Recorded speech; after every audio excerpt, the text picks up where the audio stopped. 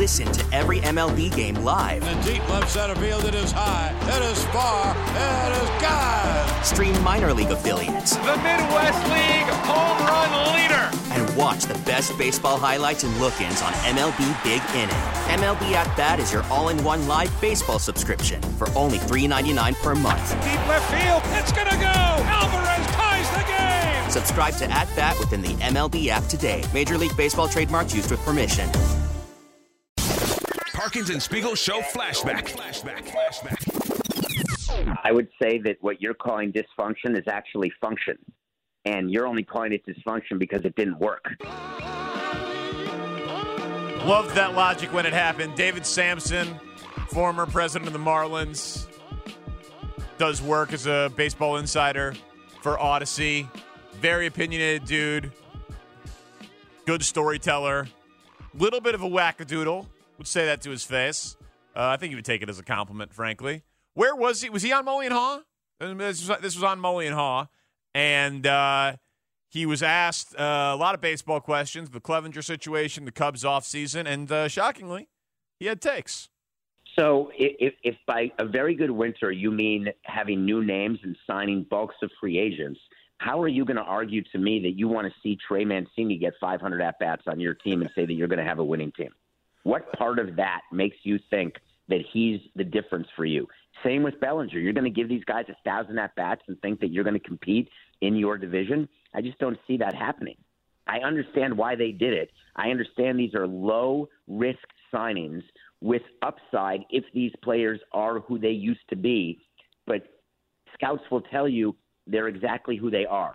Now, Swanson, I love the deal. I don't love going 7 years at $25 million, let's say, only because I worry about his ability to be off the Braves and sort of that team where he's not counted on to be the guy. He's a guy.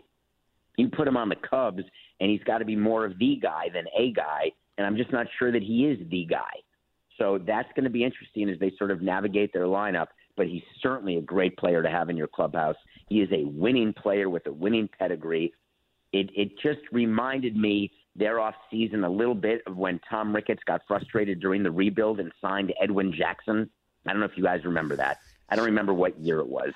Oh, yeah. But Ricketts got angry. Oh, my God, the team stinks. We got to do something to pacify the fans and me because I'm so despondent. Edwin Jackson, let's give him whatever they gave him, out like 5 years, $55 million or whatever it was. I can't remember. And in the industry, we looked and said, wow, there's an owner who stopped listening to his GM. And when you sign like a Jameson Talon, which is another pitcher, I can't remember what he got, but something like 4 years, $65 million or $70 million. 68, yeah. 60. Well, that's Price is Right. I think I'm a winner on that. That is, he's not that. He's just not that. He is a sort of innings guy, middle of the rotation guy. And in baseball, you've learned quickly you need top end of rotation people. I'd rather have one $30 million pitcher who I know is going to get me healthy 30 starts and stop winning streaks and stop losing streaks and continue winning streaks than get three $12 or $14 million guys who are all going to get me a 4.5 to 5 ERA, and I go into that game thinking that I'm likely not going to win. So it's just a difference of opinion, but I'm not critical of the Cubs and what they're trying to do. I'm just surprised that there's this number of players who they're taking flyers on for what they think they could be again. It's really interesting. So on any of the individual moves themselves, I'm not terribly interested in debating him on. The offseason as a whole, though, I do think that's a pretty cynical read on it when you figure just the sheer volume of players acquired and dollars guaranteed, right? A massive investment. Some will work, some won't. I'm also not at all convinced that it's going to be 1,000 at-bats between Bellinger and Mancini.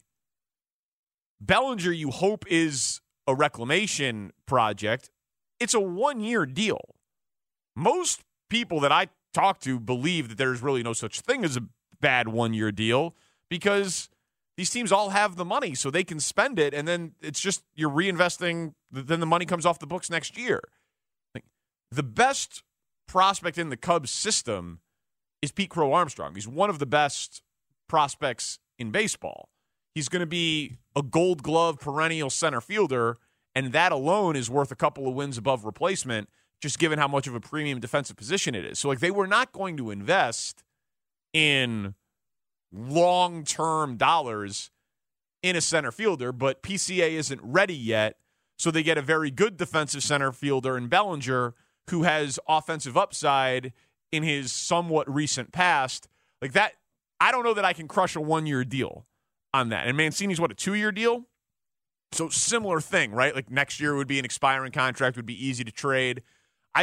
Those two to me, like criticizing those moves, those are peripheral moves with maybe some short-term upside, and if they are bad, the downside isn't really that bad because they aren't long-term deals. So criticizing those moves surprises me. If you don't like Dansby Swanson or Jameson Taillon, those are bigger investments, and I'm with them on I'd rather have an ace at $30 million than an innings eater at $16 million. But how many aces changed hands this offseason? Rodon? I mean, how many guys would you say they even had an opportunity to get that were, like, clearly above Jameson Taillon? Do you guys have many? How many names? Rodon would be one. Verlander. Verlander, okay. Verlander would be two.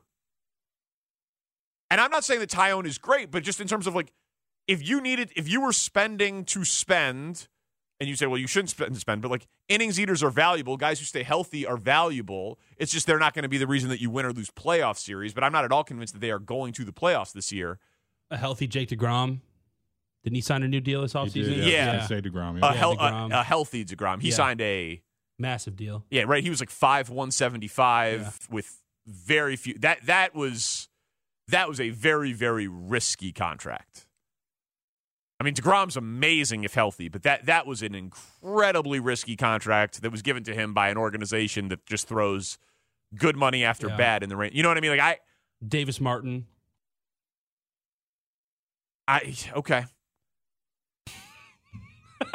You're not being a serious individual. I was thinking it's three dudes. You can't have Davis Martin. You can't have him, Danny. I know you Cub fans. Yeah, that's all I hear in the hallways. We're all talking about Davis Martin. Well, I was thinking, I'll give you PCA. You give me Davis Martin and Matt Mervis. Thank you so much. Maybe a Mervis, Danny. It says maybe a Mervis. Keep Mervis. Keep your hands off. Yeah, there Mervis. might be three guys. And there's no reason that they should not have thrown as much money as possible at a premium starting pitcher this year. Yeah, I just don't think there weren't that many available. And so the Taillon criticism, I don't know. They needed someone to eat innings, but that one I think is a little bit more valid if your argument is don't spend $16 million a year, spend $30 million a year. Then sure, I would have been much happier if they would have signed Rodon or Verlander over Jameson Taillon. I can't refute that logic. It's just a way different price point. And Dansby Swanson, my stance on him is well documented. I think he's underrated. And if you're going to give me 162 games of Gold Glove defense at shortstop and hit 25 or more homers, I'm fine with signing the shortest deal of all of the shortstops in the offseason for the cheapest amount of money, but still upgraded the team and the clubhouse. We'll quickly hear what David Samson had to say on Clevenger, and you can get your questions in for one last thing. You are always able to do what you want to do, but what you're talking about is the fight over the termination for cause language in the contract. Termination for cause is when you can release a player and not pay him.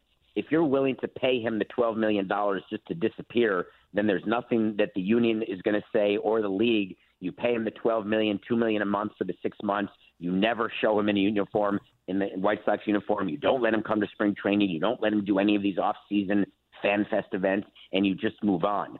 But if Jerry Reinsdorf is trying to save the money, then you've got to let the process play out and hope that he is suspended by the league, and then you get suspended without pay, and then you get to save money. So sometimes what happens, like with Trevor Bauer, they needed to wait to see what was going to happen with his suspension, and they were dealing with luxury tax ramifications because they're so close to that tax. The White Sox are not close to that level. They don't have that issue right now. They could simply write the check and move on, or they could choose to fight it And to fight it, you can't just move on. You've got to keep the player, because if you terminate him and don't pay, then you can actually get in trouble. So you're going to let the process play out, but keep in mind players don't start getting paid until April. So, in fact, that they could wait until April to see if there's going to be a suspension. But to me, the negative PR is so significant in this case that the advantage of keeping him through some sort of finality of the investigation does not seem worth it. Good stuff on Mully and Haw this morning with David Sampson. Anyone think they're going to pay him $12 million to save some bad PR? Nope. Okay. You know, I really hope they do, though. The thought of him just even working out, or the spring training B-roll of him in a White Sox hat, shirt, workout shorts, the thought of Mike Clevenger wearing those things, and I know due process, whatever, but right now it would disgust me, for being honest. Well, get ready. I know it's happening. Yeah. Get ready. Dude, screw due process. Just believe the multiple women that have come forward and accuse I know, I'm not saying this to you. Yeah. Just in general. I don't go off on the White Sox very often, and unless there's some kind of legal issue here where they could be sued for terminating the contract too soon, screw due process. Believe the women that have come forward with these very detailed allegations and get Mike Clevenger the hell off the White Sox roster. It's not difficult. Guys, we're all in agreement here. I just think it is, when he puts it the way that he puts it, of you can let the process play out and have him off the team and save $12 million, or you could do the right thing and have him off the team right now and pay him $12 million. They're going to try to not pay him the $12 million. And that's a problem. Okay, but you don't also want to give a bad dude who's an abuser $12 million. No, of course not. You know what I mean? So like, I'm not defending him there, but like, I could see that side of the argument, but the process playing out, they're going to try to save the money. They're going to try to save the money, and if that means you have to see him in a White Sox hat, just get ready for that day. We'll answer some questions for one last thing. Parker to speak on the score. Now, with the MLB app, you can get baseball your way. Pick your favorite team, your favorite players, and get customized highlights, stories, and breaking news right on your home feed.